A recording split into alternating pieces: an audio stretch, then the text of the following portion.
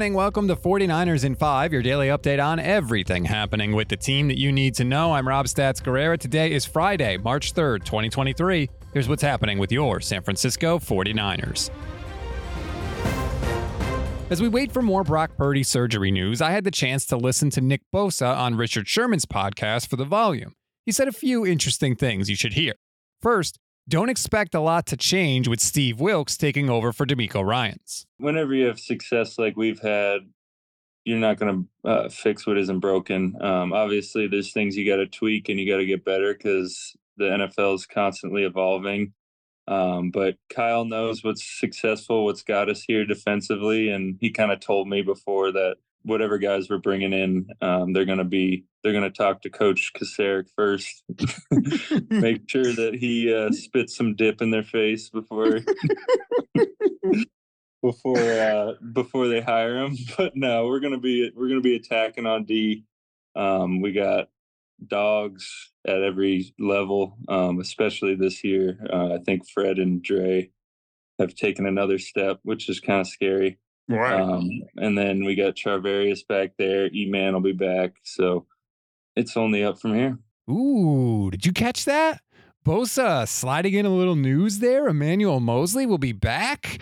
Maybe Nick knows something we don't. And look, that would be awesome because the Niners could really use Moseley. He was a stud last year, and the team really isn't super deep at that position. Next up, Bosa talked about how tough things got for him after injuring his knee in 2020, and some of this we knew, but I have to admit, I had no idea it was this bad. You roll into camp and you're going against Trent, you're feeling the best you felt, and then boom, one play. Questioning your career, questioning football in general. I've had multiple injuries, and that was the worst one.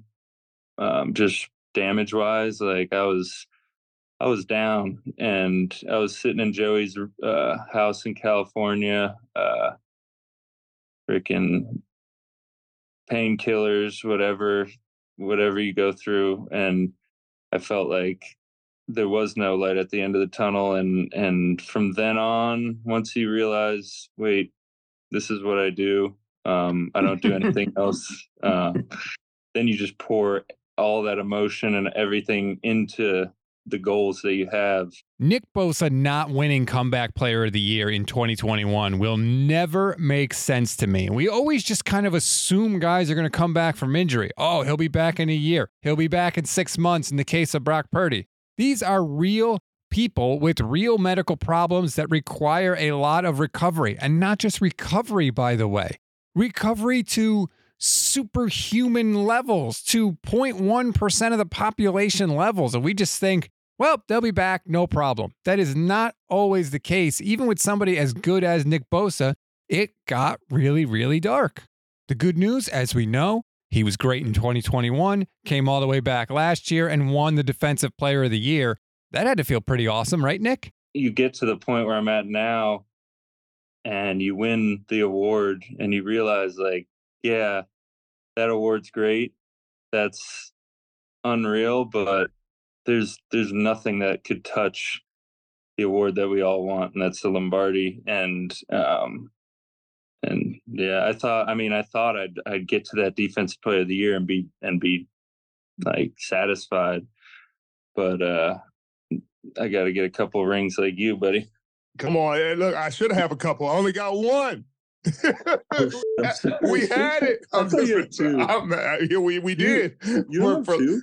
No, you're good. We had to. We had our second. Bosa forgetting that the Seahawks didn't win 2 straight Super Bowls is fantastic. I am here for it. Anytime you want to twist that knife in Richard Sherman, I still have a little bit of, bitterness towards him because of what happened in that NFC Championship game in 2013. But seriously, I love hearing that one of the 49ers' best players is that motivated to win a Super Bowl, that the Defensive Player of the Year didn't even mean anything to him or didn't feel as good as he thought it was going to feel. When you have your best players with that kind of hunger, that sets the tone for the entire team. That is how you have a shot to go to 3 straight NFC title games and 4 in the last 5 years. When your best players are that motivated, that affects everybody else on the roster. We always give you one thing to read, one thing to watch, and one thing you might have missed. One thing to read on this Friday, Assistant General Manager Adam Peters sat down with Matt Barrows to talk about this year's draft class.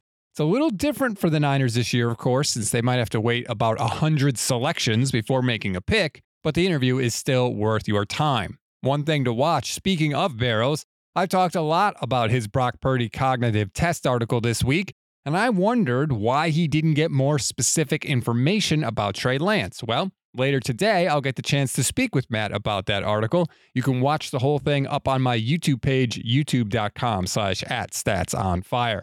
One thing you may have missed, John Harbaugh was asked recently about his brother Jim potentially returning to coach in the NFL. Quote, I think he's at Michigan for life. Probably. But then again, maybe God's got other plans, so we'll see. So, just to recap, Jim Harbaugh will either stay at Michigan forever or he won't. Thanks for the update, John. That's a wrap on today's 49ers in 5. Please rate, review, and follow both the Gold Standard and Niners Nation podcast networks. Enjoy your Friday and your weekend, everybody. I'm Rob Stats Guerrera. We'll talk on Monday.